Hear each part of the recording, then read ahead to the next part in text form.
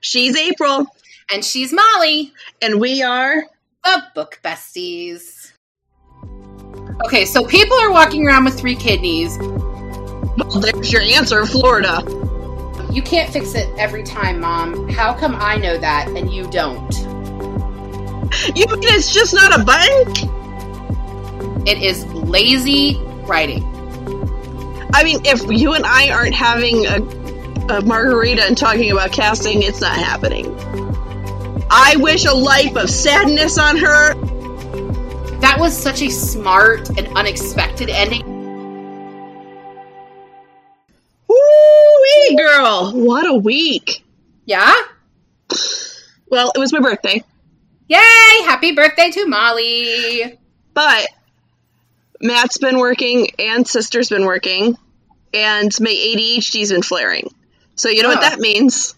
Nothing's gotten done. Yeah, well, that sounds about right. Nothing's gotten done. And then 2 days ago, my back flared up. So everything's just gone to shit. So we're sitting here recording while I'm like stimming and like Matt's drugged me to high heavens. But it's real life, man. So like, but I like Molly on drugs. She's fun. This week has been bananas for me too, because Wednesday, which was your birthday, was my test. My final 2 tests. It was 5 hours. No, that shit. No, 5 hours. Miserable. No, I do not have my scores yet. I will get them back in 2 weeks. So I guess. Well, how rude of them. I need to know now. Do they not understand one of your nearest and dearest is ADHD and she needs instant gratification? Do they not understand that, like, my contract depends on me, like, passing these exams? But no, contract. I'm talking about me right now. It's because a portion of it is writing and, like, somebody has to, like, hand score that. But I did get my results in my first exam, and I passed by, like, leaps and bounds. Because I told you so. That's why. I actually did better than I did when I took the test as an undergrad, when I was, like, learning those things. So, like, apparently I did learn more in my adult life, which doesn't make any sense to me whatsoever. But whatever. So, this week is my book. My Sister's Keeper! Okay. It's not focusing. There we go. Boom. Oh, we have 2 different versions. That's cool. Mine's a newer version. But it's just like, I don't know. Anyways. Well, I couldn't find my copy, so shout out to the woman who let me have this off of the Buy Nothing site in my area, because word. Nice. So, you actually brought us a special guest for this episode. Yay! So, besties, we are bringing in one of April's nearest and dearest, Katie Alexander, who is a nurse. Like, she's got, like, a resume that's spectacular, and I can't say half these words because y'all know me. But because words are hard. But Katie is a nurse. Katie is a nurse practitioner, and she has been. We've been friends since middle school. I mean, I've known Katie since she moved to Ohio when we were in 8th grade. So totally different. I believe our very first conversation included her saying, "Hey, aren't you the girl that made fun of cheerleaders at the football game?" And I was like, "Probably, probably." I'm a cheerleader. I was the cheerleader. Oh, Molly. Molly. Without further ado, besties, meet Katie Alexander. Katie! Oh, Katie, thank you so much for joining us. You're going to bring an expertise into this that I don't think April nor I have. Look, I can't even pronounce half of the medical words in here. Like, even trying to use, like, etymology and, like, break it down with, like, English teacher style, I was like, what the hell am I reading? So, when we were working this out and talking to Katie, I told her, I was like, I'm a professional sick person. Like, I am a professional patient, and I can't say this crap. So, we need you, girl. I'm super glad to be here. So, why don't you just give us the highlights of your resume, because it's, like, spectacular, girl. It is just impressive. I've been a nurse since 2002. I was a critical care nurse for the vast majority of that, so ICU and ER. I became a nurse. Became a nurse practitioner in 2014.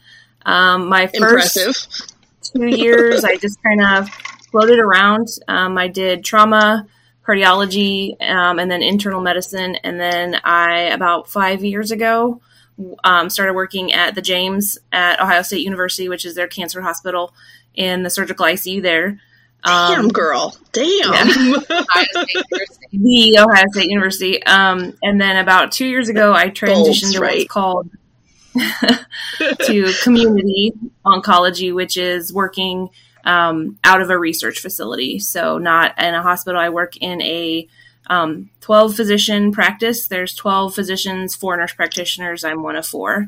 But we see all types of cancers. So blood cancers, solid organ cancers, and all hematology patients too. So, damn, girl. Damn. Do you feel like that like research has like been the most interesting in your nurse journey, or? No. So my time at the James was not good. That was the sickest patients I've ever cared for in the highest intensity. And burnout is real. So I don't doubt it. I mean, that was when I burned out. So that was a pretty tough pill to swallow, is like actually acknowledging that you're burnt out. And then you're trying to figure out something that doesn't have an answer. It's trying to do math with algebra and the alphabet. And it's just, sometimes the answer's not there. And that's, I don't have the heart for that. So thank you. Because not all of us can do that shit. And I feel like I've had a nurse practitioner as my primary care, and that was my preference because I feel like nurses approach things differently. Like, number one, y'all have a much better bedside manner because you come from the people that are doing the dirty work. Like, you are the people that are on the front lines. And I feel like I enjoy that more. I mean, I like my doctor right now. She's pretty great and she's pretty knowledgeable, but in the past my preference has always been to see a nurse practitioner.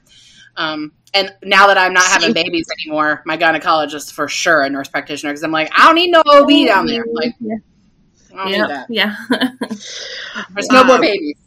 No more word. No more babies. Say it again for the people in the back. No more babies. Okay. So synopsis of the book. We are covering My Sister's Keeper. And let's just say this to get it over with. There's going to be spoilers. This book came out a gazillion years ago. If you haven't read it, go read and come back. I'm not going to do spoiler alerts this whole damn book. This book was published in 2004, and a movie was made of it. And I just feel like don't even get me on the start of the freaking movie book combo. Are we going to start having a counter for your complaints? Please! Oh my god! If there is an episode to have Molly complaints counter, boom! It is this episode. Holy Moses! I am frustrated. I think across the board, all 3 of us are going to have a lot of those complaint counters because I know Katie's bothered by some of the medical stuff in there. But what I want to say is, like, this one, we have to have spoilers because things happen in this book at the end. Like, I'm sorry if you didn't read it. Do it. Jodi Picoult's brilliant. She's a love her work. We will be covering her again because I love her writing. Right, 100%. But we've got to be spoilery on this one. So go ahead and do the synopsis. And as always, Dylan, if I miss it. So My Sister's Keeper is by Jodi Picoult, like April said. We follow Anna, who is a teen girl. 13. Yeah, that's the one, see? And she goes to a lawyer to legally emancipate herself so that she no longer has to be spare parts for her big sister. She's actually just asking for medical emancipation. So not from like moving out of her parents and being financially responsible. She just wants medical emancipation. Yeah, medical emancipation, which is, when this was written, was really rare. So that's it. I mean, she doesn't want to be a donor anymore and can't blame the kid, right? So, my first question. Can I just interject one thing? Of course. One more introduction for the synopsis. So the other really important thing about this is that Anna is a quote-unquote designer baby. So in 2004, this was a new thing. Like, this was new. I mean, Katie, am I right on that? Like, people weren't really doing this in the early 2000s. Yeah, the technology was pretty young. My cousin was born in the 90s, and she was a designer baby. Oh. She was born to she was born in, I'm doing the math, standby, 92, 94. Okay, so her brother. So as controversial as that was in the early 2000s, I can imagine for your family that was like really controversial. Oh, but, it was a thing. It was a really huge thing. But in the early 2000s, we didn't have a lot of this whole designer baby, right. And it wasn't. Anna was not. She was not created to like have a certain eye color or whatever desirable trait, other than to be a perfect genetic match, so she could be a donor for her sister. Right. And that was only supposed to be to give the cord. To give what is the cord? The cord blood. Cord blood. Thank you. Words. Gosh. See, you're already helping out, girl. Look at you. Wow. So we're gonna start off. First thing we learn right off is there are each chapter is a different narrator. Mm-hmm. Okay, and we're switching from narrators this whole book. Mm-hmm. Do you think this is important for the progress of the story? Do you want to go first, Katie, or you want me to? I can. I liked it. I wish that they would have included Kate's voice in it, though, in the story. We see so much of what's going on to everybody but Kate, and she is such an integral part of this whole story. Mm-hmm. Why Anna does all she does for the good and the bad is for Kate. And when you don't hear her voice, but I did like it. I did like I liked seeing the son, Jesse. I loved seeing the dad, because so many stories with young girls, you don't have a strong male figure in there. So to have the dad's voice I really liked having the dad in it. So, I mean, I think, like, I've read, this is one of 3 Jodi Picoult books I've read, and she is the master of weaving voices together to create this story. Every single one of them I've read. I think we've talked about this before, Molly. We talked about this in Fangirl, the untrustworthy narrator. Trustworthy narrator. Yeah. Actually have a comment about that the next one. This one has very great example of that. Anna is not a trustworthy narrator. Nope. So I think they do a really great job of like weaving these stories together. And I totally agree with you. The dad point of view is wonderful. I did not like Jessie's point of view. I feel like she did not do a good job writing a teen boy. And maybe that's because I'm one of 4 and I'm the only girl and I have boys. And so like, I feel like I maybe know boys' brain. That's a scary thought. But I didn't like Jesse's point of view. I understand why it was included. Like, I feel like he was broken in a way that I imagine you would be in his experience. But I just didn't like I didn't like the voice, the way she wrote it. So I'm going to actually defend the author's choice not to include Katie till the end. Yes. Okay, so I do this all the time as an author. I know it sounds ridiculous when I don't have a published book. Anyway, as a writer, we make selective choices. I think writing Katie last was important. Mm-hmm. I think showing how she looks back on this, showing how Katie interprets this whole thing after post-mortem, I think was important for the storyline. And I also feel like talking about Katie as if she's not there, as a sick person, is like the popular girl constantly being talked about at school. We all think we know what's going on. We all have an opinion, but we don't really know what's going on. And I think that was the author's whole purpose was to make you be like, but what does Katie think? What does Katie think? You're always going to be wondering about her POV. Does that make sense? I think the reason she was left out was because this was the one time that the story wasn't about her. Right.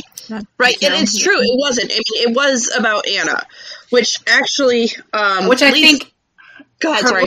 Her lawyer does a really good job of that during the trial, where he keeps saying, no, we already know Kate's history. I'm talking about Anna's history. Right, because we're always talking about Kate, right? Right.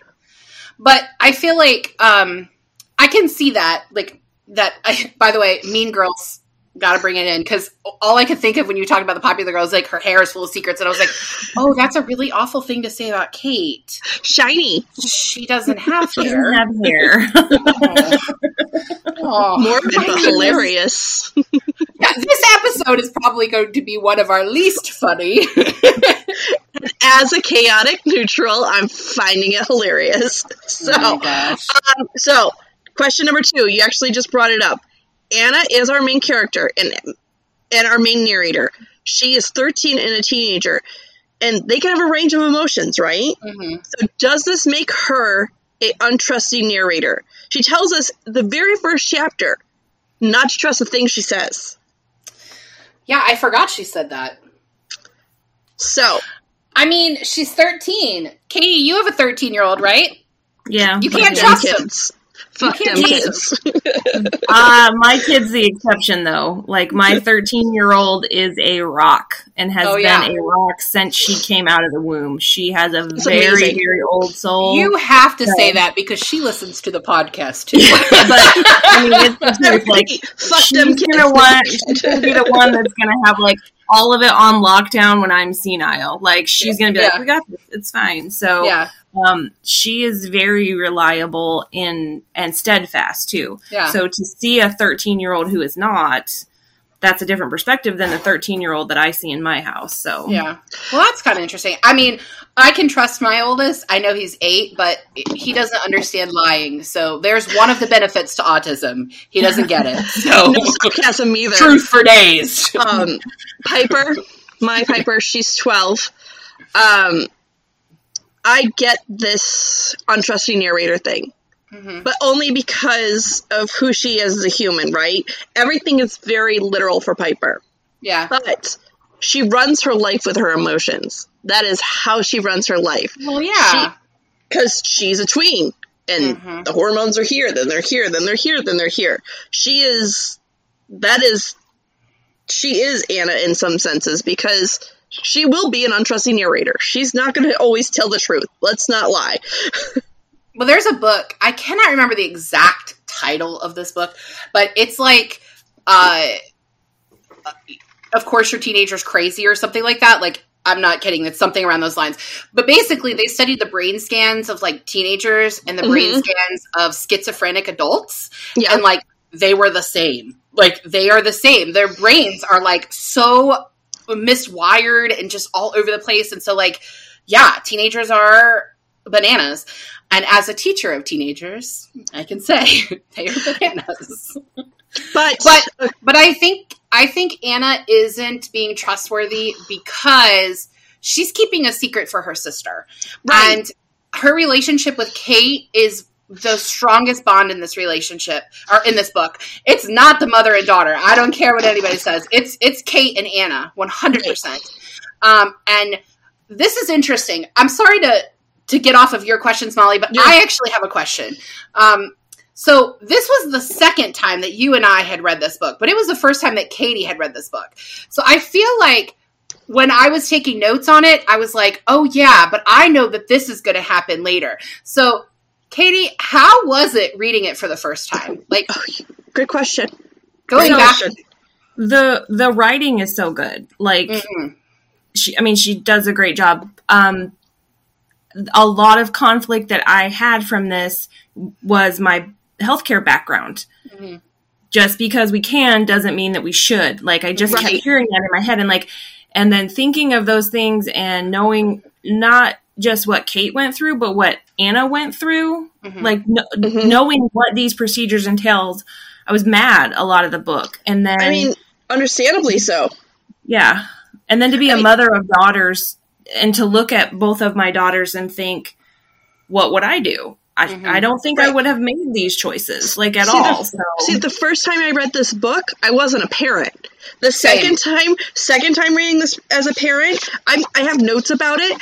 But let me tell you what, this mother is my mortal enemy now. I know it's a fictional character, but her and I, if I ever see her in the streets, if I ever see this woman in the streets, we're going to have words. So I have I feel like I have more sympathy for her now that I am because you're a better human being than me.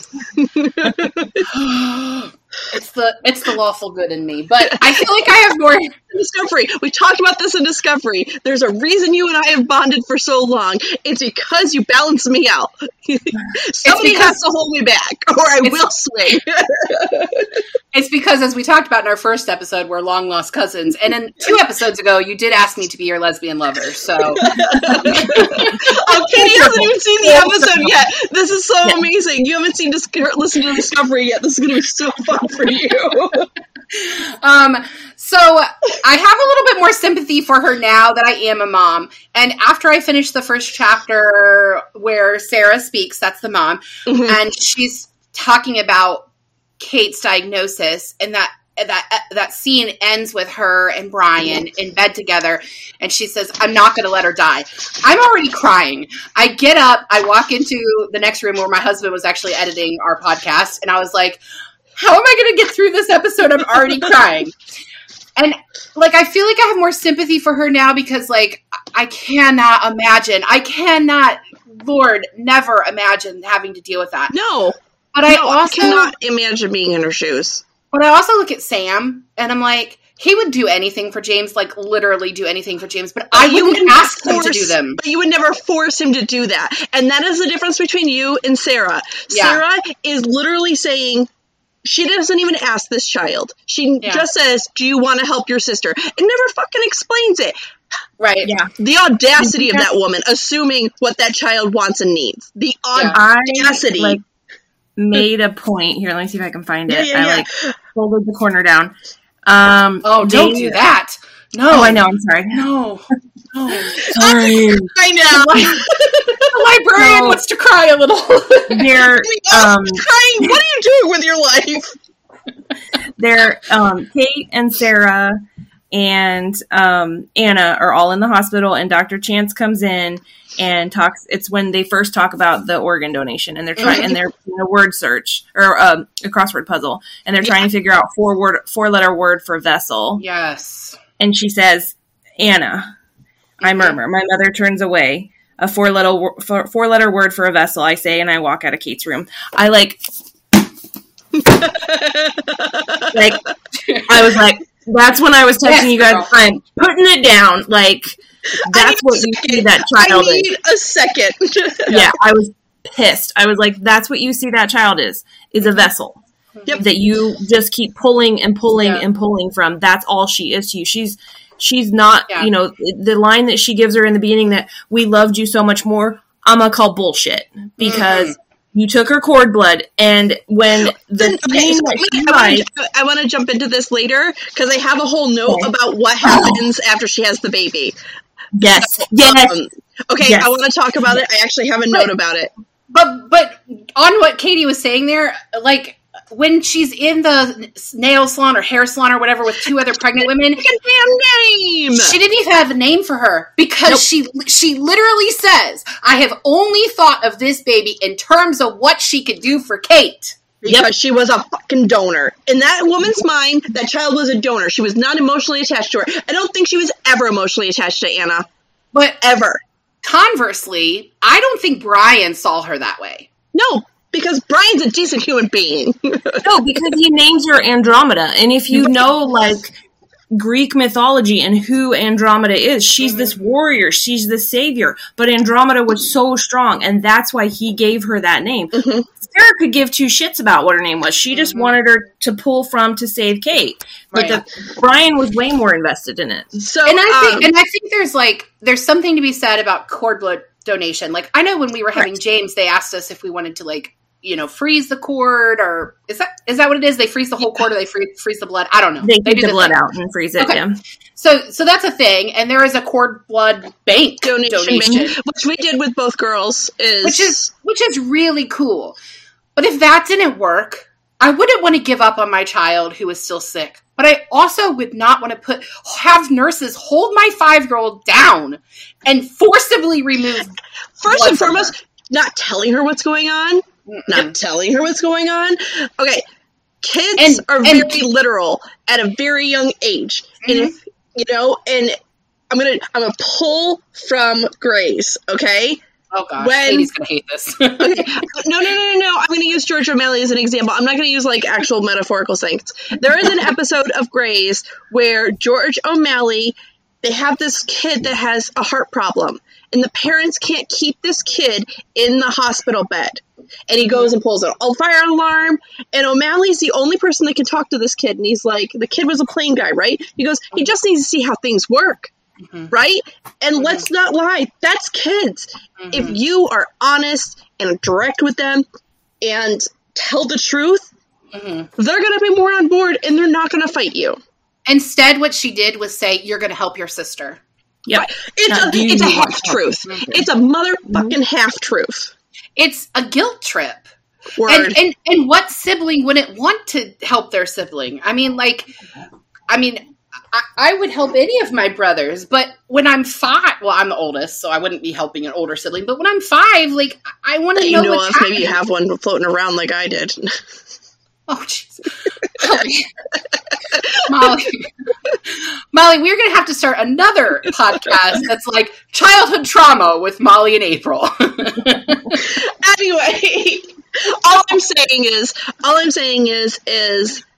what we're trying to say here is the more honest you are with children, the easier they're going to be able to handle. Yeah. So all of this actually is perfect lead-in to my next point I made. Anna straight up says, we set a place at the dinner table for death.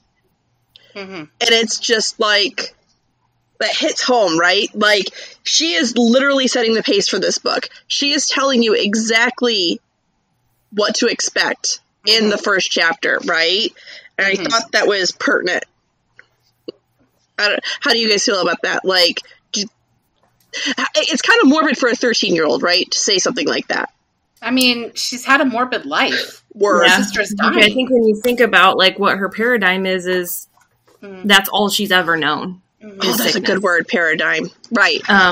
One of my very close friends, and a lot of the reason why I work in oncology, actually found her cancer when she was breastfeeding her son. So his entire life, that's all he's known, is his mom on chemo, his mom sick. So that's just his lens. That's just what he sees. And that's Anna's lens. She, you know, when you hear all these statistics about APL and curates and all, you know, that was just normal conversation in their household. So that's just all she saw. And you do set a table, you know, a place at the table for death because you know it's going to come. So, as a professional sick person, my illness has become a very big part of my children's lives. And I don't do it on purpose. I don't try to make it a part of their lives. It hurts my heart when I have to have my 12-year-old help me off the couch because my back won't move because it's completely locked up. When my 10-year-old has to help make dinner because I can't bend that day. Yeah. Being the person that makes everybody's life change because of one thing you can't even control is devastating. I feel like, April, you can speak to this. You know me pretty well. I feel like I handle it well. I feel like I put on a good front when it comes to my illness. I don't make it my whole life, but I feel like at times it controls everything, even if I don't want it to. Even when I'm like, I'm good, look at me, I'm happy, right? So it's just, I lost my point, I think. But the point I'm making is just, there is no, like, setting the dinner table for death. There is no way around it, right? Yeah. It's a great metaphor. It's a great metaphor. There's no way around it sometimes. And I think Campbell mentions Anna's attorney, Campbell, mentions that when he first meets her, well, first of all, when she's suing for emancipation of her body, he thinks that she wants to have an abortion. Right. Or get birth control or... Right. So, but when she starts rattling off the statistics of like how many times she's had procedures done, he acknowledges that she's more knowledgeable than some of the experts. Medical experts he has. Right. So for her to say that they set a place at the dinner table for death. It's a great metaphor. That whole Anna is a vessel, great metaphor. I think that she's obviously had to grow up faster and sooner because of what she's experienced with her sister. It also, her sister's older than her. We know that, but her sister is not just a couple years older than her. She's 16 and Anna's 13. So we've got 3 years, but those 3 years are astronomical. A 16-year-old and a 13-year-old are really not that similar. And add to it the fact that Kate has been sick since she was 2. And that's 14 years of sickness. And Kate's been sheltered, right? Anna is her only person, right? I mean, she's got Jesse, she's got her parents, but Kate's her person.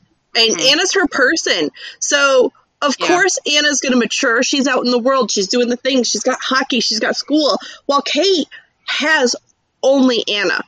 Well, and I feel like Anna has the opposite issue that Jesse has. So Anna doesn't tell, you brought up hockey. She doesn't tell her parents that she's playing hockey because that's why burden them with this other thing. She doesn't even tell them that she needs equipment. Where on the opposite side, where Kate keeps everything in, or Anna keeps everything inside in order to not bother them, Jesse acts out because he just wants them to notice him. Please acknowledge that I exist because I wasn't good enough to be the donor for my sister. Let's not lie, though.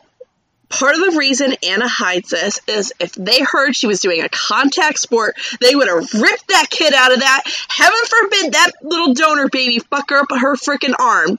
Well, I can't remember if this is from the movie or the book, but Katie, can you confirm that if someone is a kidney donor, would she even be able to play sports like that moving forward? Can't. Nope. Yeah, if there's a potential because your kidneys aren't really protected. So if you take a puck to the kidney and jack up your kidney, you can't give it to your sister. So yeah.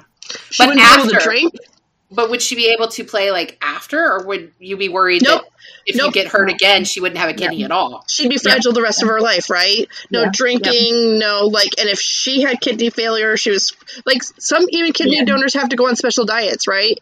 Yeah, so they have to basically act a lot like a dialysis patient afterward just to protect that one kidney. The one kidney will compensate to a point. But it's just like anything that if you're used to running on 2 and then you take away one, the other one's going to work harder to a point. That's not traumatic at all for a 13-year-old. Right. And Sarah makes it sound like this isn't that big of a deal. She makes the comment about how people give their kidney to strangers all the time.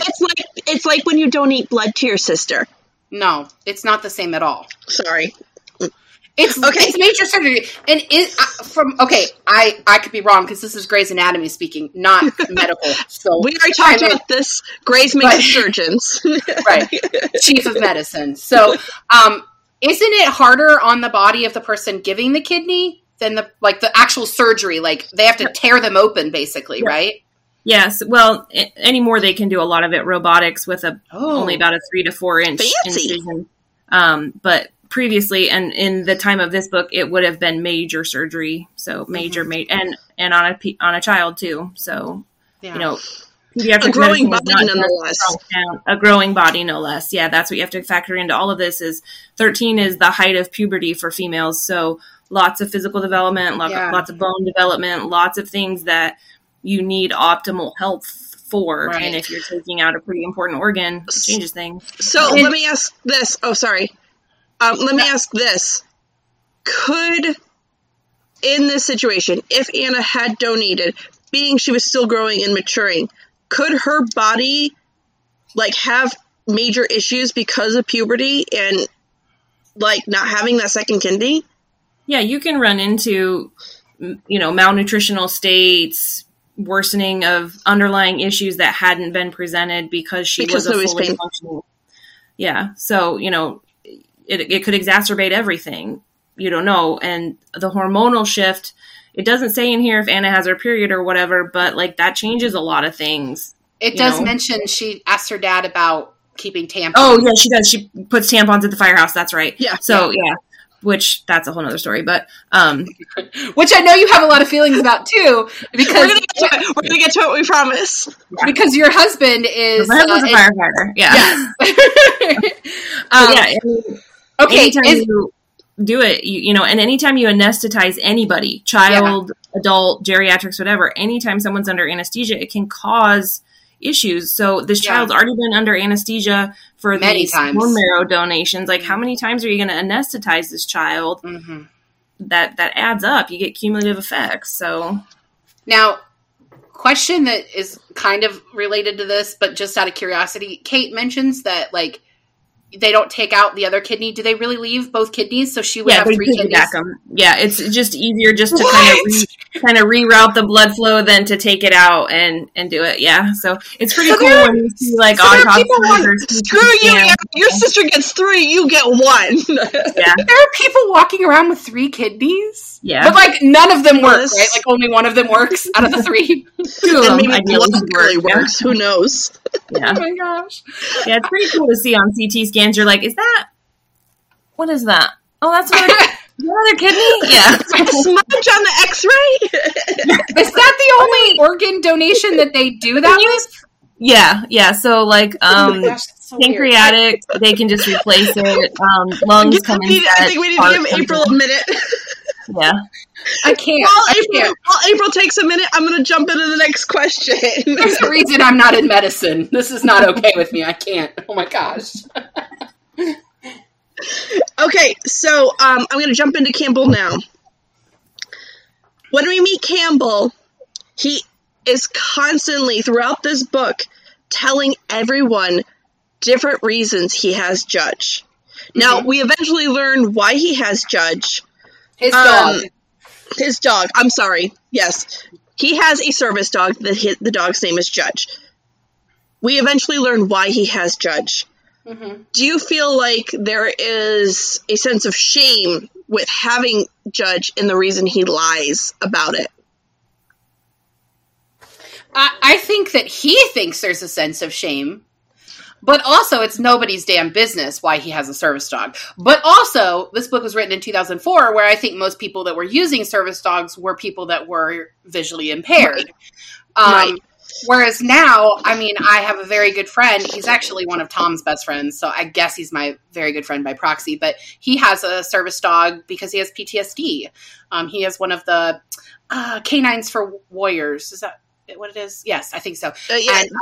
And for Warriors or whatever they call the I think it's Canines for Warriors. So I'm familiar with somebody that has a service dog for something that isn't visual impairment.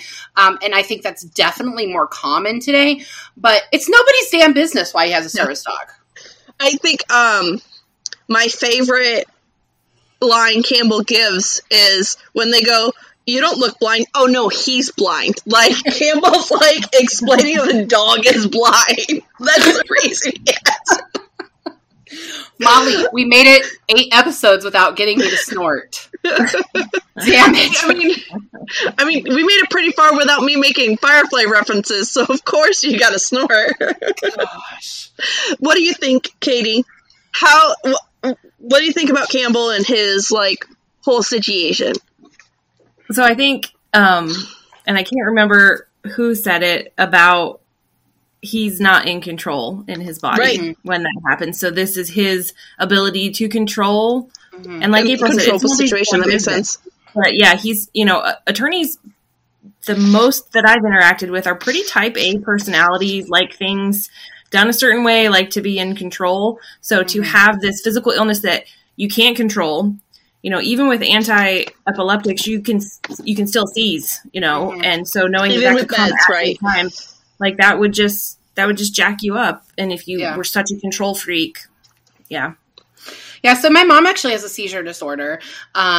And Lord, I don't have any idea what it's called that she has because she's not epileptic. Her seizures are something else, but they intensified after she had a car accident that resulted in a TBI. So what happened to Campbell is that he was in a car accident and basically has a traumatic brain injury that has caused seizures, which my mom already had seizures. She had a seizure while driving, which caused her accident.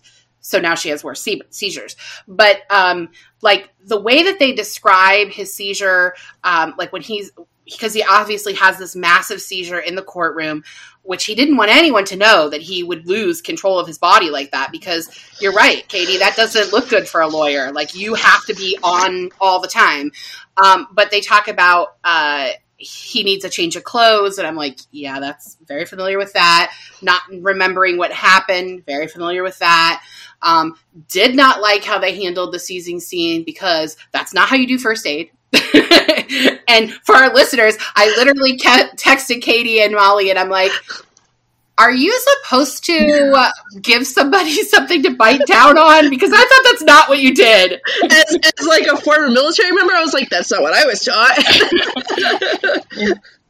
No, you keep the airway clear. Yeah. When they vomit, they don't puke and suck it into their lungs. Yeah. Yes. Turn them on their side, clear the space so they don't hurt themselves while they're seizing, and let them seize. Yeah. Oh, that, I think that, honest, okay, so, sidetrack story, fun times, with Molly always. So, I think this is where my ADHD and anxiety come together. In elementary school, I was put next to a girl who had a seizure disorder. ADHD girl. I was literally told just to put something under her head and put her on her side. I had ADHD. Every time this girl flinched, I would jump up. Every time. And I got in so much trouble for the first quarter of that school year because I was so hyper aware of what was going on. I was paying attention to class. You told an ADHD kid to watch this girl. So of course my grades are falling. Like, I can't believe they asked a student to do that. They asked us all to. Like, we were in like desk rows, and everybody that was in the, like, it got so bad for her. I remember that they ended up having to pull her out of school, and she ended up having a surgery around our 9th grade year, and she just, she's still alive today, but like, I don't think her quality of life is amazing because of it. It just keeps getting worse and worse, which really hurts my heart. You know what she needs? Grey's Anatomy. No. Derek Shepherd. She needs cannabis. Yes. I know that Katie is a big supporter of that, and I'm a big supporter of that as well. Yes, it will help with seizures. Yep. And also anxiety. I feel like maybe I should consider it for my anxiety, but that's a whole other story. And inflammation. But I'm in Texas, so I get to keep being forced narcotics. It's legal in Virginia now. So, moving on to our next topic. I actually watched a video with, I'm going to frickin' say her name wrong, Jodi Picoult. Is that how you say it? Picoult. It's Picoult. Picoult. You don't pronounce the T. It's French. I don't know French. I just have heard interviews with her. So, anyways, Jodi Picoult, I watched an interview with her, and the interview says, I write about things that keep me up at night. Mm-hmm. So this actually leads into my next one. This book covers several big topics: designer babies, emancipation, healthcare system, and cancer. Do you think this was an easy task for her to take on and mesh together in one book? And after that interview and her quote saying that she writes about things that keep her up at night, what is y'all's opinion? Okay, I want to go first because I feel like Katie has a lot of feelings about this because of the medical side of things, but I want to compare this quickly to John Green taking on cancer with teenagers in The Fault in Our Stars, which, as I've said before, John Green is my favorite author. I love him very much. Maybe someday he'll listen to this podcast and we'll be friends. That's the dream.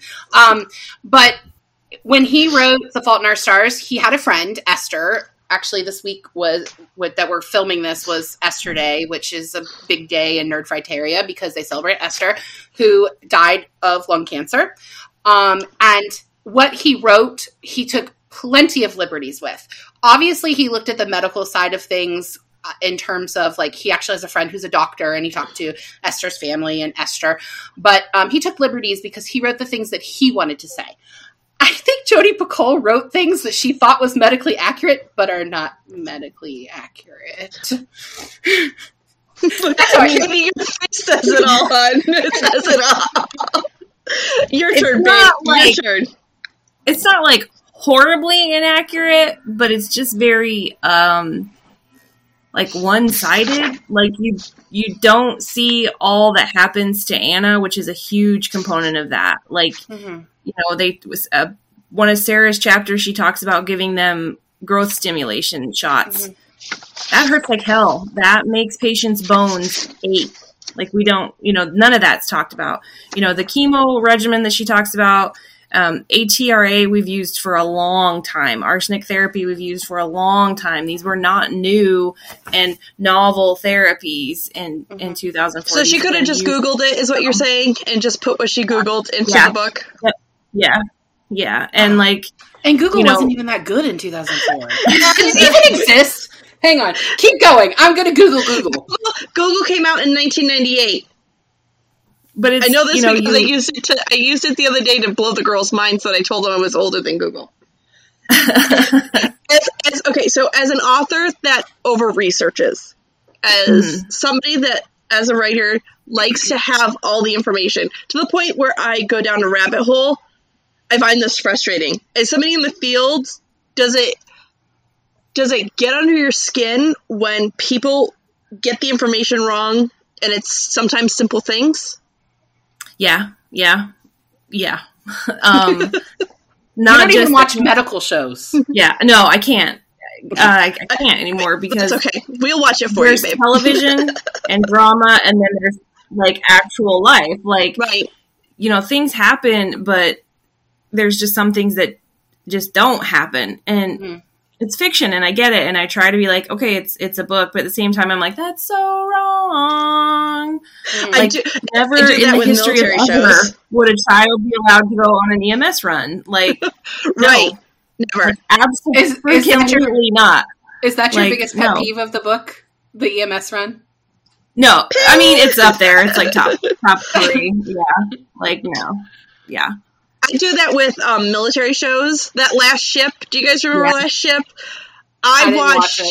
Matt and I watched half an episode, and he turned it off, and he goes, nope. And I was like, we couldn't sit through it as two prior service members. It's like, it is so inaccurate that the guy that likes explosions won't even watch the explosion show. Like, teacher shows are usually, I think Boston Public is like the most on point with all the teacher shows that in my career experience. But I don't know why every freaking teacher show needs to have a teacher sleeping with a student. Like, that doesn't happen as often as... Right. Okay, I'm not going to say it doesn't ever happen, because I definitely worked at a school that 3 people in the same year got fired for it. But it doesn't happen as often as shows portray. We need to circle back. Was this in the news? Did we, like... No, it didn't make the news, but I taught in Hillsborough County, which is Tampa area, Florida, and yes... That's your answer, Florida. Yes, that Florida district... Man. Florida man. That district Florida has man. made the news for that before, but that year, I don't know how it didn't, but yes, 3 in 1 year. 3 male teachers. One was the girls' soccer coach. Lovely. Oh. He pantsed a girl on the field during a practice. Was it the girl he was sleeping with? Actually, no. Okay, that's just creepy then. Mm-hmm. Yeah. Gross. Okay, sorry. Moving on. I did this runoff was my fault. I apologize. So, the main focus of this book is cancer. But she doesn't directly talk about this, but cancer causes not just financial, but it causes a massive trauma on family. Financial, emotional, like, can you give us a decent download of this, Katie? Like, what you've seen, is it compared to what's going on in the book? Is it worse? Oh, yeah. Yeah. So, it's comparable. So there have been studies published that the trauma that, like the mental trauma that a person is diagnosed with when they hear you have cancer their stress levels are the highest. It's if somebody dies. Like, they have to go through those processes. So if you have this person who is going through all these things, these treatments, these meds, and they're already got a shaky foundation in their support people, it will implode. And if you have, another person, if your support person has health issues too, we see cancer in the elderly is devastating because their support person can't care for them. Or if they're the caregiver for that other person and now they're having to care for themselves, that's huge. The financial impact of cancer care, especially in the United States, is atrocious. It is one of its financial toxicities. Like, it's horrible. Yeah. So they give an example in the book where the insurance denies a claim to try something else that the doctor has very clearly said wouldn't work, and then the insurance would cover it. But by that time, there's a chance that Kate could be dead. So about between 5 and 7 times a week, I have to contact insurance companies and advocate for CT scans, treatment regimens, medication changes, full doses of medications, changing regimens completely because the patient shows the early signs of progression where the insurance company is saying, no, you need to try it for a couple more months, where in a couple more months they're going to be full of cancer and we're going to be shit out of luck. So that's a very, very truth. It happens to me. Wow. I've been told, I've been denied. I was denied when we first started my infusions for my RA because of how far it's progressed in the short time I've had it. They told me, my husband's insurance told us I had to try 3 different injectables first. The 3 injectables they told us I had to try, I had already done 2 of them. And the 3 that they wanted me to do were the same thing. So my doctor then had to petition for it. And by the time they approved it, I had been off meds for almost 2 months. And I was in bed because I couldn't move because of a massive flare because I was off medications. Right. Yep. And it's just, I can't imagine fighting a ticking time bomb like cancer. If I'm struggling this much with an autoimmune disease, I can't imagine the struggle and the battle with cancer, something that has an expiration date, which is devastating, right? Yeah. And I think one thing that I get super frustrated with is a lot of times we're not talking to oncologists. We're talking to a sports med guy who is going down a list and saying, oh, it doesn't meet this checkbox, so I'm going to click deny. When I'm like, this is somebody's life. They didn't hurt their knee, man. Yeah. Their football career probably going to be on hold from their raging cancer, but, here we are. Yeah. So. Nice.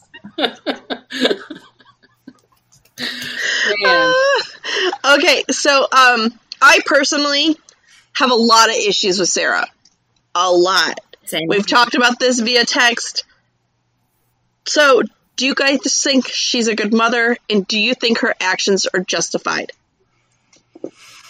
No and no. When she leaves Anna, the newborn baby, not even hours old, that pissed me off so much. Done. Yeah, I was like, "Are you kidding me?" And then, okay, but on the other side of that, she had a newborn, and then her daughter was going to have a medical procedure. So yeah, and her husband, her healthy daughter. Okay. And then when they went and got, they did the bone marrow extract of Anna, and Anna was in extreme pain, and Brian goes down to Sarah. Anna is asking for you. She needs you. And she's like, but I'm with Kate. Like, this is a solid explanation. And Brian's like, your other daughter needs you. She doesn't want me. She doesn't want the nurses. She wants you. She wants her mom. And she was going to. Could have traded. And she wasn't willing to. She was literally ignoring the child in pain over the child who was sleeping. I think what it boils down to is with Sarah, I'm not sure she would have ever had another kid had this doctor not said, future children could be donors. Yep. Yeah. Whereas I think Brian, he would have just kept having babies because to me... Brian has a big heart. To me, the other part of this that I really like is we get to see a man who is more motherly. I know that's not the word that I want to use, but we tend to think... Yes, there we go. We tend to... I know a word! Yay me! It's my proudest moment for you, Molly. I feel like we tend to think of moms as like the caregivers and things like that. And in our house, it's not really like that. My husband is a stay-at-home dad, whereas I'm like... you can give the kids a bath and I'm going to go read a book. And I won't lie. I'm a warm person to my kids, but my husband is their comfort parent. Yeah. I mean, I feel like when they're sick, they want me. And Sam, proud moment for me. Sam told Tom yesterday, I love you, Daddy, but I love Mommy more, which shouldn't make me happy, but freaking does. I'm the girl's problem solver. Mm-hmm. They know if it's an air quote emergency. Let's not lie. Children have a lot of emergencies, right? Even when they're not emergencies. But when it's an air quote emergency, I'm the problem solver. I'm going to have an answer. I'm going to fix the situation. But when their emotions are in check, they know very well I'm going to be like, is this really necessary? Are we overreacting? Well, Daddy's going to be like, come here. Let me give you a hug.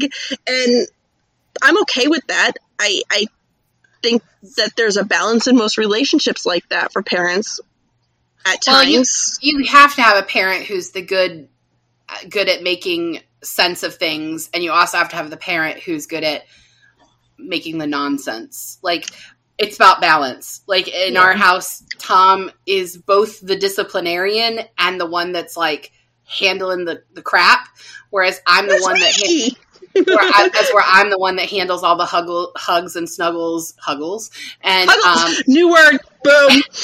And also, I'm also the one that keeps our schedule. So somehow it's a good balance. But I actually just thought of something because Katie brought up the way that the attorneys that she's known that have been like, you have to have your things together. I think it's worth noting that Sarah was an attorney before becoming a stay-at-home mom. Right. I do think that shapes her personality, and I think, I feel like she sees this is the problem and this is the solution, and it's not people to her, which is a problem because she's their mom, but it's not people to her. It's, I'm going to find the solution. I'm going to make it better. It doesn't matter what happens. I have to win the case. What's the quote that Kate says to her, though?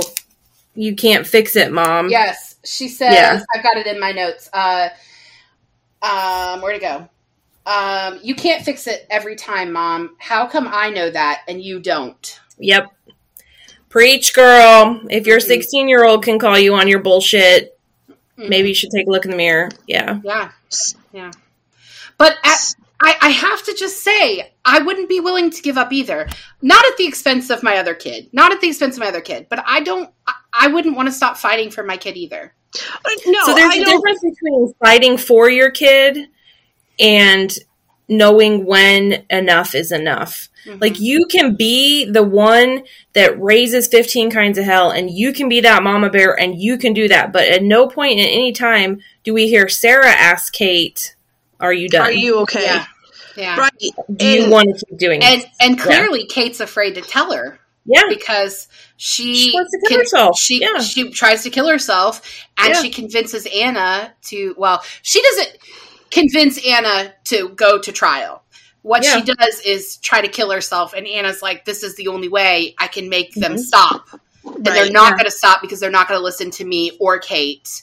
And I don't genuinely feel that Sarah's behavior and the fact that she always just pulls from Anna, she wouldn't give two shits what Kate had to say. It wasn't Kate. It was Kate's illness. Right. And that was the problem that she couldn't fix and she couldn't control. So it wasn't about her daughter. It was about her daughter's illness. Which she isn't even, like, Kate's not even a person anymore to Sarah, right? Mm-hmm. It's Kate's illness. Mm-hmm. And I feel like if we followed this book into Kate's adulthood, I think we would see a detachment of Sarah from Kate. I don't think Sarah knows how to be a mom to Kate, healthy Kate. I think she only knows how to be, you know what I mean? And the other two kids she has are both healthy, and she doesn't mom either one of them. Right. Because she's detached from that situation. Right. So on that note, do you guys think Brian's a good parent? I think he needs to stand up to his wife more. I think he needs to grow a set. Tom, when you're listening to this, you better not stand up to me. Just do what I say. And so in our marriage, we have the card. So we have the husband card, we have the wife card, we have the mom card, we have the dad card. Mm-hmm. You have to declare that you're pulling that card before you pull that card. Stephen has pulled it one time in our almost 20 marriage. Just the husband card. Like, he's never pulled the dad card. And I feel like if Brian would have said, I'm pulling the dad card, maybe she would have stopped and actually listened and realized, like, these are his kids too. Yeah. And they're important to him too. So I like their relationship. Like, I feel like they love each other. Very much so. And I don't like the way that the movie portrays their relationship, but I think they have a good relationship, but I don't think he knows how to tell her. I mean, he finally does. He does tell her that he believes Anna's right, that they should stop, but he doesn't know how to say no. And I bet that's been their whole life. I think Kate's illness, he doesn't know how to say no. Yeah. He does say no to her with the arsenic. Was that the treatment? Yeah. He doesn't want to do that. He's like, no, we should take her home, let her die there, which it ends up working. So, I mean, I guess, do you really want to be the person that said, I don't think we should do this, and then your kid survives it? I don't know. But I don't know. I mean, I jokingly say that Tom shouldn't challenge me, but I think that's one of the best things about our marriage is that we do challenge each other when we don't agree. And we have very different personalities. So I feel like if we were dealing with some trauma, which, you know, whatever that may be, I think we would both have our own point of view and we'd have to work together to come up with a plan. And I don't think that Sarah and Brian do that. It's Sarah's plan and Brian needs to get on board. Like, I would really like to have seen that conversation.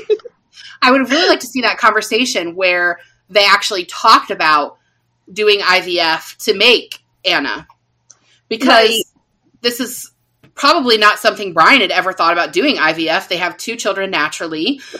We have no indication that they had any issues. Right. Yeah. They probably didn't. She was just like, this is how we're going to do it because we need to save Kate, and that's that. But here's your cup. Go fill it with sperm. I'm in that sense, I'm Sarah. I run this ship, but that's, and Matthew, I know you're going to watch this. You are an indecisive human being. And the reason you married me is because I make decisive decisions that make things run smoothly. Now, does it come off as a bully if you're on the outside? Absolutely. Yeah, but nobody else is in your marriage. Like, it doesn't matter what other people have to say about it because they're not in your marriage. Right. But I do what's best for the family, 100%. Do I take his opinion into effect? Yes. But does it take Matthew? Sometimes we need a split-second decision. Mm-hmm. And I know my husband well enough. We've been together 15 years. I know my husband well enough to know what he's going to eventually come to. So why not let me just make this decision right here in this moment, and he'll eventually get on board. Yeah. It makes me a monster, I know.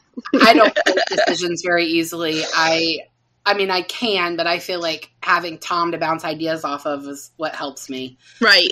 But I would, okay, so if we're asking the question, is Brian a good parent? I think you could make an argument that he is both good and bad. He's standing up for Anna. He removes her from the house so that she can have some time to, like, do her thing. He does tell Sarah he thinks Anna's right. He tries to withdraw treatment for Kate when it's very clear that, like, her body does not want to do this anymore. She does not want to do this anymore. And he also, when it's found out that Jesse's committing arson, he doesn't turn him in, and instead he gives him what he really needs, which is just someone to love him and acknowledge him and acknowledge that he's worthy. But counterpoint, he goes along with making Anna in order to save Kate. He goes along with the treatments that put Anna's life at risk, or at least put her body in pain. He doesn't turn in his kid who's an arsonist. Like, you can make an argument on both sides of that. Like, your kid's an arsonist and you're a firefighter. You can make both sides of interest. Yeah. Yeah. So, y'all hear that? What? Okay, never mind. It was a thud upstairs. Piper fell out of her bed. I'm certain of it. Sorry. Moving on. My dogs are like snorting like crazy. I can't believe you guys can't hear them. They're like over here. So I super hope that's not coming through. So, before we talk about Kate, I want to talk about the secondary story in this. Campbell and Julia. Nobody cares. Nobody cares. Can I finish my story? Don't talk to our guests like that. Be nice. Sorry. Do you think it is relevant or necessary to the storyline? It is lazy writing. It is unnecessary. I feel like she was like, you know what the story's missing? A love story. And so she's like, you know what? We could have made Julia a advocate for Anna and been done with it. And, that point of view was important, I feel like. Yeah. And I think Campbell's relationship with Anna was important. But did they need to be in a physical relationship? Did they need to know each other from the past? Absolutely not. I think she was just struggling to figure out how to explain Campbell's illness. And they're like, you know what? We're going to bring Julia into this shit show. I think you can make an argument for the connection being an ethical issue, because this story does a lot with ethics. Okay. Which I have a question for Katie, but I'll finish my statement first. Of course. It is an ethical issue. They sleep together, and she is the advocate for his client. There's absolutely no way, if you were assigned this case and you had a prior relationship with this attorney, there's absolutely no reason you should take it. Immediately, you need to disclose, I have a personal relationship in the past with this person, and I cannot accept this case. And there's no judge in the world that's going to make you do it, because they're going to see this could cause a mistrial, and this would be an ethical issue in my courtroom, and I don't want to deal with that. So no, there's no reason for them to have that relationship. And it's already a murky case. You know what I mean? Letting a 13-year-old decide what they do with their own life. Yeah. Okay, but you have a question for Katie. It's a medical ethics question, so it's not really related to this. Do you want to answer what you all think about their relationship first, and I can save my question? Save. Katie, how do you feel about this relationship? I thought it was dumb. I actually flipped, when you do that read and try to find the quick part? Yeah, that was like the whole boat scene. I was like, I don't care. Yeah. I don't care. I liked it. A sex scene was not necessary in this book, for sure. No, not at all. Nope. I liked the relationship that Julia had with her twin, though, because that's giving her perspective for Anna and Kate. What would she do to her sister? I did like that relationship, but the Campbell and Julia high school, I don't care. Yeah. And because they're twins, would she have been a genetic match because they're twins? Not necessarily. If they were identical ones, if the egg would have... Well, it did say they were identical because one had pink hair. So, they would have the same alleles. So, they would be matches. Yeah. So, I feel like... Say that again. Same what? Alleles. What the frack is that? It's when you... so, there's 6 alleles that you have to have to be identical genetic donors. Yeah, so it's just looking in your blood to see kind of what you are. So that's why Jessie wasn't an exact allele match for Anna or for Kate and Kate. Biography it's was just like where my the worst genes line up. It's just the line the way the genes line up. Babe. Yeah. Biology was like my worst science. Like when we had to do like the square and you should that's have what it is. brown eyes. I have a blue-eyed child, and my husband has brown eyes. I also have a blonde child, and neither of us, well, I guess I sort of am a blonde, but what the heck? I don't get it. Yeah. We've covered this. You have no eyebrows. It makes you partially blonde. You just leave my eyebrows. Your eyebrows do look really good today, too, by the way. Look, this is how I prep for podcasts. Like 45 minutes before we have to log in, I'm like, I better go put some makeup on because my eyes got to be on point. I got to make the eye back. Word. You're going to see the bags. Yeah, well, that's true, too. I definitely hide those. So, ethics question. Because they talk about the medical ethics board, which has met to discuss Kate's case, but not Anna's. Correct. But Anna, I mean, she is a patient. As a donor, right. She would be a patient. So they mentioned that they're kind of making this up as they go because this is a new science. But in today's world, if you have a child who's a donor, would they also get an ethics committee? A constant donor. Let's rephrase it to say constant donor. Because So the only time ethics are actually pulled in is if somebody consults them. So if the parents don't find anything wrong with it, if all of the nursing staff finds that everything's going kosher, if all the physicians, the therapists, the nutritionists, the psychologists, if all those people are saying, no, we're okay, ethics doesn't get involved. It takes one person of any discipline. It couldn't be Anna? And it could have been, the patient can say, hey, I don't, definitely, but it just takes one mom can action for her. So this is how we get the shit show like Gypsy Rose. Yes, exactly. That's a whole other thing. Oh my God, I love that. Love it. So good. Yeah. Love it. Oh, yes. But that's what I'm saying though, like this Munchausen by proxy bullshit. It's real. This is how we get that kind of thing. I mean, okay. Okay, but I just don't understand if nurses had to hold her down to take the blood out of her, why they wouldn't challenge the ethics of it. Like, because part of it is she a normal 5-year-old? Okay, because a 5-year-old probably would squirm about that. Because that's a normal reaction for a 5-year-old. Like, you don't get to draw blood on a 5-year-old without having them scream and holler and move around. Okay, but she had to have it done. Coax Livia into it. Yeah. She had to have it done 3 or 4 times. Like, I feel like at that point, you want to be like, maybe we need to talk about this. Because clearly the parents are not working in the best interest of both of their kids. And you hope that you do have a nurse or a phlebe or anybody. Is that a phlebotomist? Phlebotomist? Yeah. Yeah. Okay, we're both like, wait, question. You hope you have one person who says, I'm not okay with this and speaks up, but the Swiss cheese effect where sometimes the holes just line up. Mm-hmm. Now, things happen. So. Jesse mentions that he is donating platelets. Would he still be a match to do that?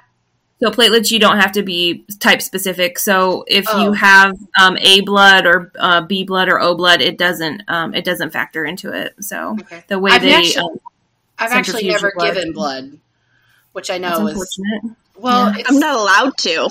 Yeah, it was not advised that I do that because of my weird sugar whatever. I don't actually have diabetes, but whatever. Pre-diabetic or whatever they call it. Well, I am that now, but like when I was younger, my sugar would like crash. Probably because of my PCOS, it would crash.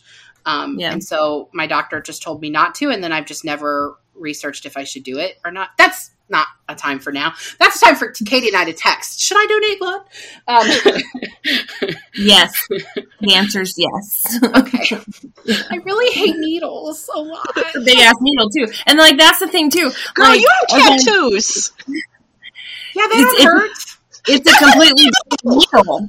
That's a completely different needle. So the needle that they use to donate blood is like 6 times as big as that. No, that's a totally different needle. Totally different. I mean, after being pregnant with Sam, where I had to give myself 10 shots in the belly every day, you'd think I would be like comfortable with needles, but those needles were tiny. Like, yeah. I will always opt out of the self-injections. Anytime they go, this is a self-injectable, is there another option? Is always my first, like, cause I ain't stabbing myself with a needle. Hard pass. So, okay, moving on. The growth of Campbell and Anna's relationship. How do you think this shapes the storyline? It doesn't. You don't think so? You don't think Campbell grows or Anna grows at all with their relationship? Oh, I thought you said Julia. I'm sorry. Can you repeat your question? We're talking about Molly stabbing herself, and then she just shoots right into things. Okay. The growth of Campbell and Anna's relationship. How do you think it shapes the storyline? Oh, yeah. It does.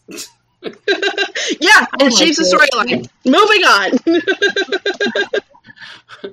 I think it shaped both of them. I think through Anna seeing Campbell's weaknesses in the trial, like, she came to her own, you know what I mean? Like, I think she realizes, like, hey, he's a person too. And I think when he, like, is interrogating the witnesses and stuff, I feel like she's like, oh my God, like, he's the man, like, he got this. And I think, like, she finally realizes that he does have her back. And, right. You know, yeah, he's doing this pro bono, and he says in the beginning, oh, it's going to be like this PR, and I'm going to do all this stuff pro bono. But then, you know, it changes, and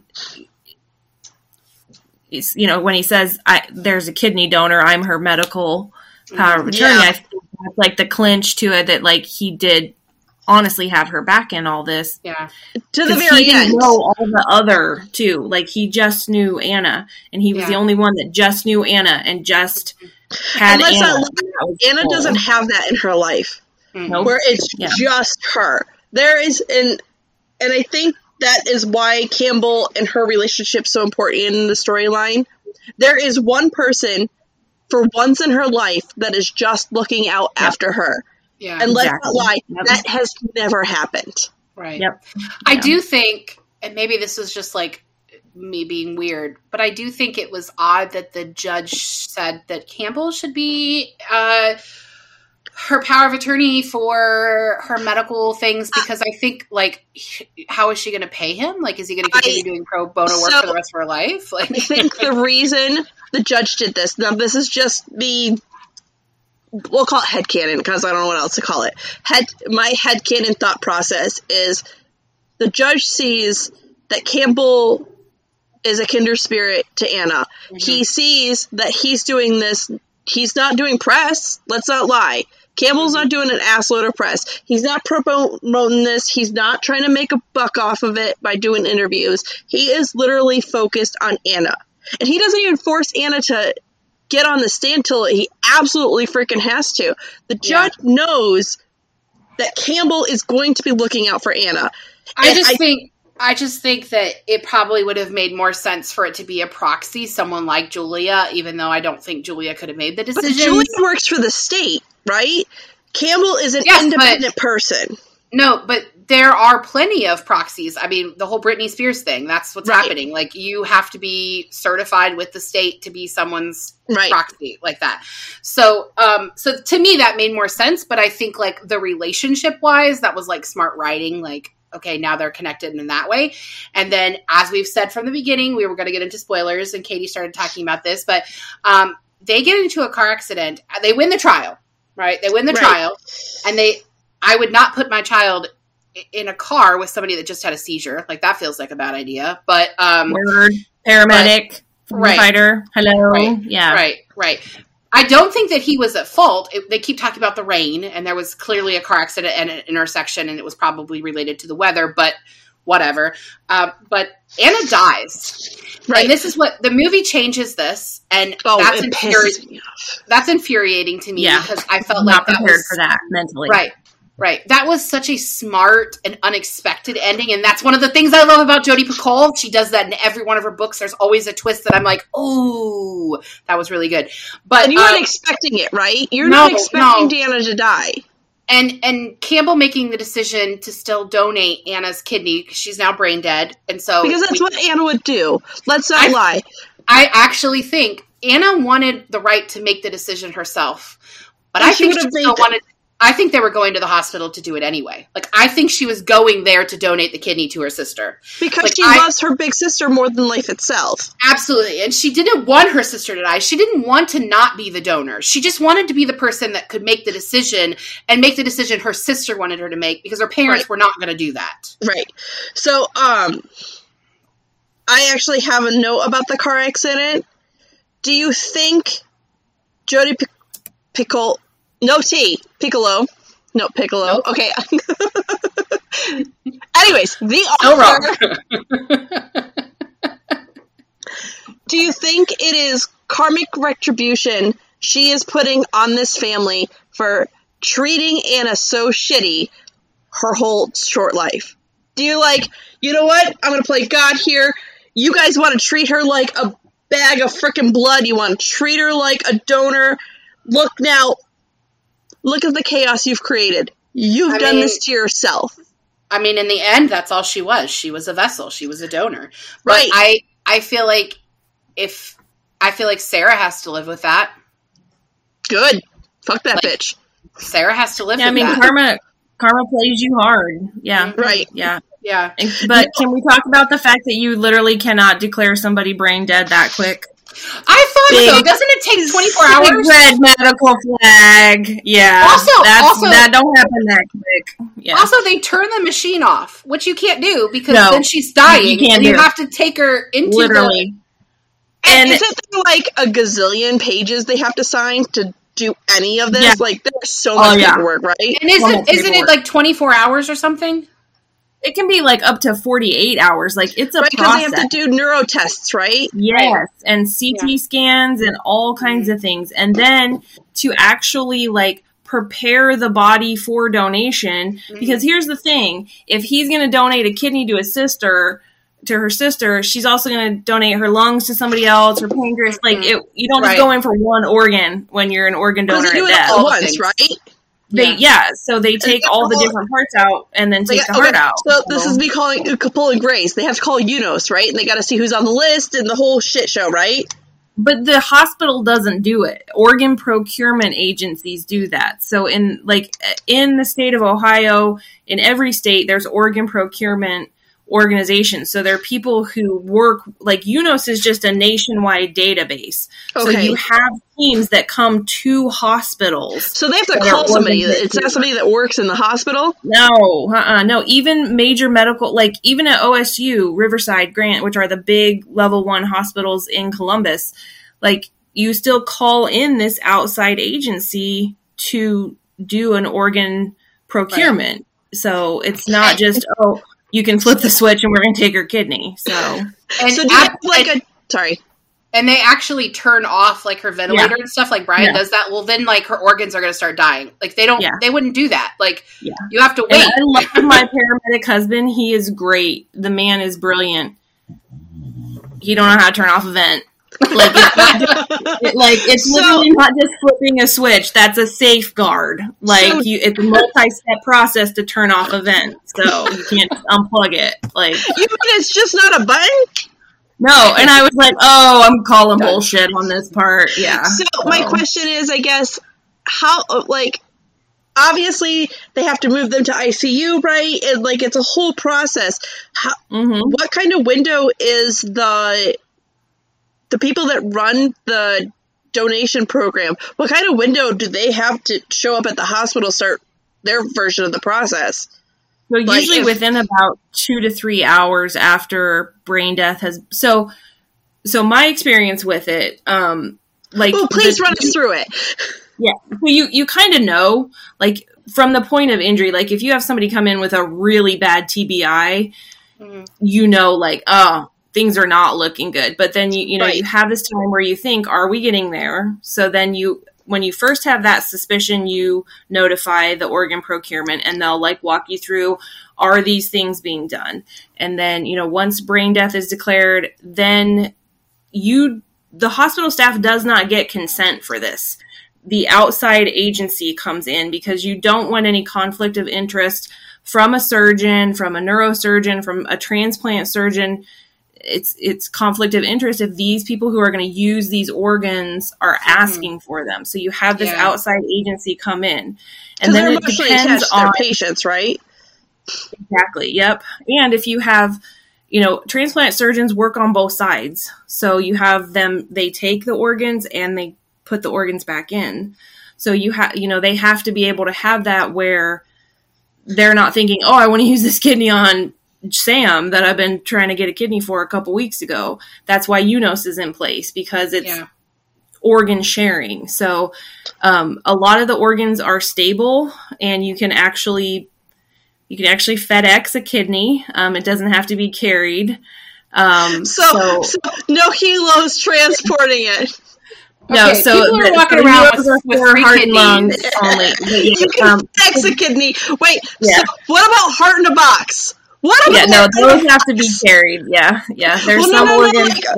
So, in Grays, in Grays they have they take the heart out and they put it in this thing and it pumps the heart and they set it on its merry. Is that a real thing? So it doesn't have to be continually vascularized, but anytime a patient is on the organ donation list, they have to live within 2 hours of the donation of the hospital.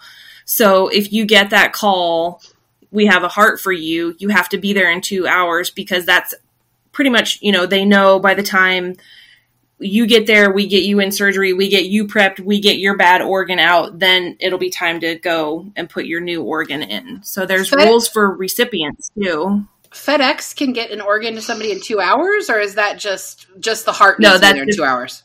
Just the heart. Yeah, just the heart and lungs. Okay, so people are walking around with 3 kidneys, and FedEx is transporting Okay. Yeah. Leave on the dock. I'll be there in the morning.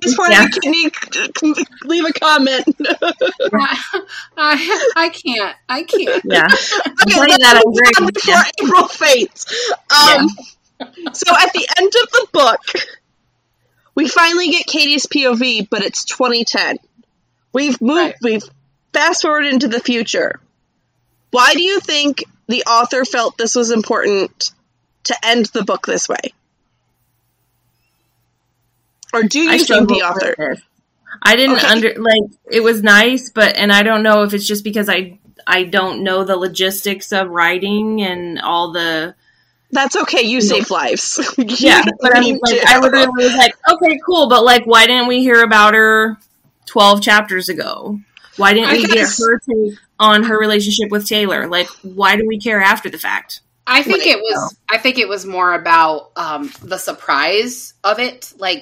Now that we know that Anna dies and that Kate actually lived, this procedure of her getting a kidney actually did in fact save her life, even though all the doctors were saying we're past that, she's not going to survive. But it also gives you that Anna was an unreliable narrator. Now we know why she was keeping that secret, and why. And we also get to see that in the end, Anna did save her sister. She did. Yeah. It also made me be okay, but I think the point of this book was that Anna was being really brave and speaking up for herself. And I don't like that. I don't want somebody to die, but I don't really like that Kate lived, because Anna fought so hard to give Kate what she wanted, which was to just let go. Die. Yeah. Right. And now she's fine.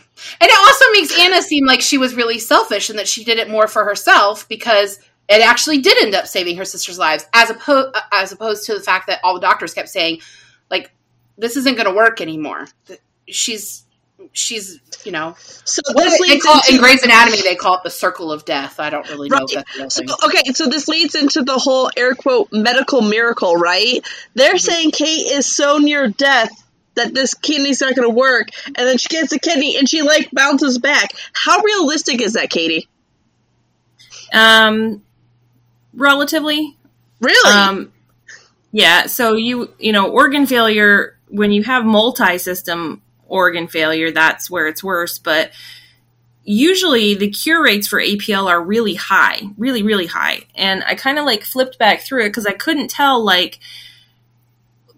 after she got the arsenic, then she was okay, right? Like that's kind of the timeline that I wrote down. And then it started, she started having graft versus host disease, which that can lead to kidney failure. The graft versus host disease is not a reoccurrence of her cancer though. So her what cancer is graft was versus cured. host for us that don't know what all that is? Basically your body, it's attacking the organ. Okay. So her organ is blood. Yeah. So, and that's a complication too. Like if you've had graft versus host post stem cell, I think that negates you for a kidney transplant because you're at higher levels than for graft versus host of your new kidney. So like if your body's already attacked one organ, it probably would attack the other. So I didn't have time to like delve that far into it, but it doesn't make sense. Like your body already attacked this new organ that we gave you in the shape of blood. Why are we going to give you another organ? So, well, I feel like her body was just tired at that point though too, right? Yeah. I mean, she had been fighting cancer for 14 years. 14 years? 14 years. Yeah. So, I mean, that would be enough for anybody's body, right? To just give out. And I mean, shit. She beat cancer, but she still dies because her body couldn't handle it anymore. And that happens a lot because these have such high cure rates. You bring out cannons to kill mosquitoes because we can kill the mosquito. Because if you don't kill a mosquito, then you have a gajillion mosquitoes. So that's why we bring cannons to it. But the flip side of that is we are bringing cannons to kill mosquitoes, and it causes problems. You know, daunorubicin and cytarabine are some of the hardest hitting chemos that we have across the board. And chemo is poison. Chemo is poison. And you know, one of the hallmarks of cancer is that a cell can divide very fast. It doesn't understand it has to not divide that fast, and it doesn't understand that it has to die. So you have cells in your body that turn over and make very fast too. That's the chemo doesn't know, hey, that's a good cell, leave that alone and go after the cancer cells. It takes down good and bad. So that's it why starts everything out, right? Yeah. So, you know, when you're giving these ass-kicking chemos to kill the cancer, you're killing the good stuff too. So it's a wildfire. It is. It's a controlled wildfire. Yep. Well, I know that I said that Sarah would have to live with Anna's death, but I also feel like, because I don't like the way that she handled any of this, that there might be a little bit of Sarah that's like, well, I was right. Kate lived. Oh, for sure.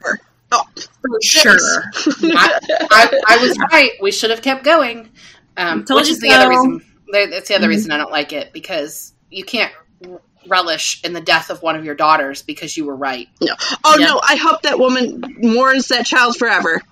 I wish a life of sadness on her, and the way she treated Anna, I hope her heart is broken for the rest of her life. It ain't gonna be. It makes me a monster. Yeah. I know. No, I was just going to say, and this is one of the reasons that I love you, Molly, because we talk about fictional people like they're real, and we want them to be punished for the bad things they do in their life. So, to end up, let's talk about movie versus book. I have 4 points. I know. I have 4 points I want to cover. How do you feel about casting? How do you feel about the change of the ending? The change of the location? And the one that really got to me, the changing of the gender of the judge. I know it's little, but it pisses me off because I like continuity. So... Yeah, but that's just because when you can get Joan Cusack, you get Joan Cusack. You do. You get Joan Cusack. On so the line, we'll work you in. Yeah. But I feel make it happen. I feel like the point of having a male judge in this situation is he was heartbroken over his child dying, and they're trying to show how hard male judges can have soft points, right? Putting a woman in that position, we're naturally soft people, right? You're not making that person softer with a I don't know that I would ever describe Joan Cusack as a soft person. 16 Candles. Oh, such a good movie. Oh, well, okay. She's so I'll give you that. That's not what she normally does, though. No. Okay, so let's start with casting. What do you guys think? I love the girl that played Anna. I've loved her in everything. She was amazing in Little Miss Sunshine. I love that. I love her. Abigail Breslin. Yes. I'm going to put the link to the IMDb page for Sister's Keeper in the pod notes for everyone so they can know who we're talking about.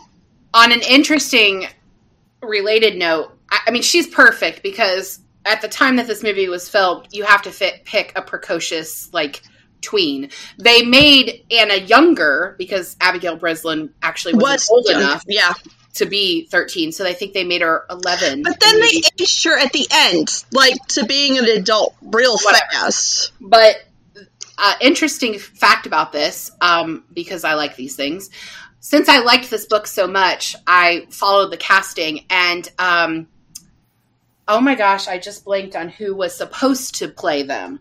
It was supposed to be, oh geez, who plays Jane in the Twilight Saga? I don't know. Jane in Twilight? Hang on. Stand by.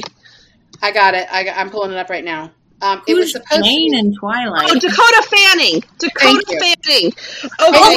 Yes. It was actually supposed to be Dakota Fanning was supposed to play Kate, and her little sister was supposed to play Anna. Oh, I love them. Yeah, and it's a really interesting combo. She didn't want to shave her head. Oh, rude. So they wouldn't let her wear. They wouldn't let her wear a bald cap. They were requiring her to shave her head, and she didn't want to do it. So they didn't make Cameron Diaz shave her head. Okay, let me just say, Cameron Diaz was probably the worst choice ever for Sarah. She's What in the world? Really? What? I think she played bitchy pretty well. You have somebody less maternal. Oh. No. She's married. Like, she puts stuff in her hair. Like, Sarah's not maternal. Yeah. Sarah's not a maternal parent. No, but she's so... Well, she is to Kate. I mean, I don't know. Kate's illness. She's not who I would have picked at all. I think Alec Baldwin makes a good lawyer, but he was older than Campbell. Yeah. In my head. It was a good fit, I think. I feel like he would have been a good Campbell if it were filmed like 10 years earlier or something. I think the actor that played Jesse was too young. Wasn't he supposed to be older? Yeah. Well, he was supposed to be 18 and in college, and in the movie, they changed Kate to being the oldest child instead of the middle child. Fucking up the storyline bugs me to no end. Annoying. It's really annoying. Changing of the ending, I mean, I get why they did it. They're giving the viewer the ending they're expecting with this whole system, right? But I think you miss the point of this book and all of her writing if you don't have the twist ending. I feel like they probably screen tested it and everybody was like, well, that's annoying. Why would they do that? That's not how the script is. God blessed book. But I understand when you buy the rights to somebody's book, like, you now, like, own that book. But I prefer movie adaptations, that the writer of the book is involved in the writing of the screenplay. And I promise you, anything I ever write will always have my interpretation on it. I am too much of a stickler for ideals. Okay, so the one... Okay, but also you need to promise me that I get to consult on casting. I mean, if you and I aren't having a margarita and talking about casting, it's not happening. So another thing that bugged me, and then I want to hear what you all think, they changed the whole location. They went from this being on the East Coast up in Providence, Rhode Island to LA. And I don't think it was LA, but it was California. Was it LA? It was LA. It was LA because, like, Jesse's, like, on the Sunset Strip, like, where all the hookers are walking, and then they show, like, Santa Monica. I just thought that was Pier. California. And then they were showing, like, Santa Monica Pier, and I feel like it was an unnecessary storyline change. Yeah. Well, I think what made it interesting having it in Rhode Island was that it was definitely big news. I think putting this in a city like New York or LA is tempting because that's where all the high-profile cases are. But putting it in Little Providence, Rhode Island, where your parents she was the first designer baby in the state. Right, and like there was news about it, and they had interviews and all that jazz. And it also made it possible for the whole Julia and Campbell thing because the state was so small, but whatever. But I think moving it to California, they did that. And I don't know the specific laws of California. I don't know that Californians know the specific laws. Next week, we have a legal expert on. No, but they make a point in the movie to talk about Anna not being old enough to be medically emancipated. And I don't know if they made that decision because the movie came out, I want to say 10 years after the book. So that might be why they were doing it. I'll put it in the notes. It'll be part of the IMDb page. I think it was 2012, 2014, something like that the movie came out. The book came out in 2004. So right. 10 years later. 10 years. Mm-hmm. So I think maybe they just thought people wouldn't be as taken aback by it by then because a lot had changed in 10 years. Also, Judge does not wear a service dog vest. Oh my God. I almost said smock. Teacher lingo. Markers in your pockets on your smock. Okay. Wow. I should never call them anything other than a service dog smock. Finish.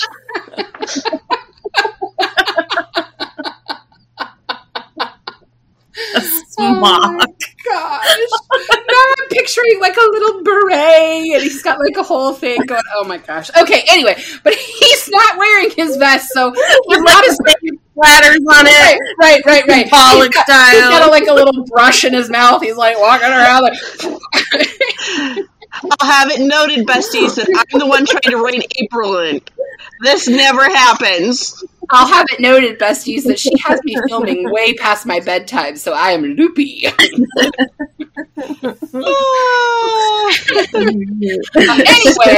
he's not wearing his service vest, so then technically he's in your smock. We're at that. That's it. We're done. To tie things up before we say goodnight, Katie, give us your biggest pet peeves with this book when it comes medically. Break us down. What do you think? What she really got wrong? You can say the firefighter thing. The firefighter. Children are not allowed to bunk at the firehouse. It's for staff only. Children are absolutely, on the history of nowhere, allowed to go on a call, let alone in turnout gear. Even Doogie those Howser? Were my biggest. I mean, even Doogie Howser, there's laws. And then the brain death part. She did do a pretty good job of. I did really like her explanation of APL. APL is a subset of a type of cancer. So how she described it is spot on. It was a very good description of what the cells do. So I do have to give her credit for that. But the firehouse scenes, and the brain death scenes just. But you said APL. Accurate. Did you say that APL is something that has a higher very high cure rate?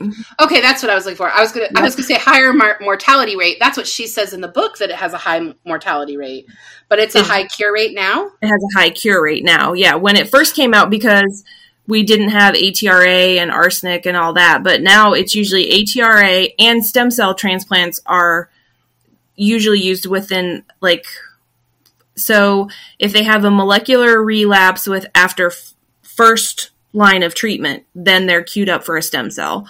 A lot of cancers you have to go through multiple lines, but APL is one and you're queued for stem cell. So stem cell is a huge component of that. So that's really interesting. Yeah, it has a very high cure rate. Yeah. But would it have a high cure rate back when she wrote the book? Probably not. And pediatrics too. So a lot of times cancer is different, right? Kid cancer is completely different. Yeah. And the book was published in 2004, but Kate was diagnosed in the 90s, so that would even have been further back. Yeah. So the thing with any of leukemias is it's this this blood disorder. So a lot of times these patients will hemorrhage to death before they can get ahead of treatment. You know, you have internal bleeding, you have bleeding on the brain, things like that, because you have platelet dysfunction. They can't clot. So they, you know, that's what causes death more so much than the actual cancer. So, wow. Yeah. Can't imagine. Yeah, and I sent you guys a link to yes. Well, leukemia. Sorry, go ahead, finish. Yeah. The Leukemia and Lymphoma Society, that's like one of the best societies for leukemia. And then Alex's Lemonade Stand, it's a big supporter for all children, pediatric cancers. So. Which I'm going to be putting all these things in the notes along with Katie's bio. Katie, we have appreciated you being here. Thank you for being our first expert on. And I just want to say, I was fine with letting us go long because this was great, because this is like my two worlds colliding of Katie and Molly meeting, and they're so similar that like I just feel like I've made new friends for them. No, Katie, you are so much smarter than me, babe. Oh, she's smarter than me too. Well, thanks. I think. No, it's great, babe. It is so great. We thank you for being on. I'm sure we'll probably have you on again when we have something more like this. Besties, thanks for listening. Tell us what you thought of this episode in the comments. Don't forget to like and subscribe. All the things. Share, all the things. Follow. All right. April, love you, babe. Wait, next week. Oh, shit. Next week, y'all, we start Banned Book Month. We're starting Banned Book Month a few days early, and we're going to be reading To Kill a Mockingbird, which is my absolute favorite book of all time, forever and ever. Love this book. Love it. It's perfect, and I don't care what Molly has to say.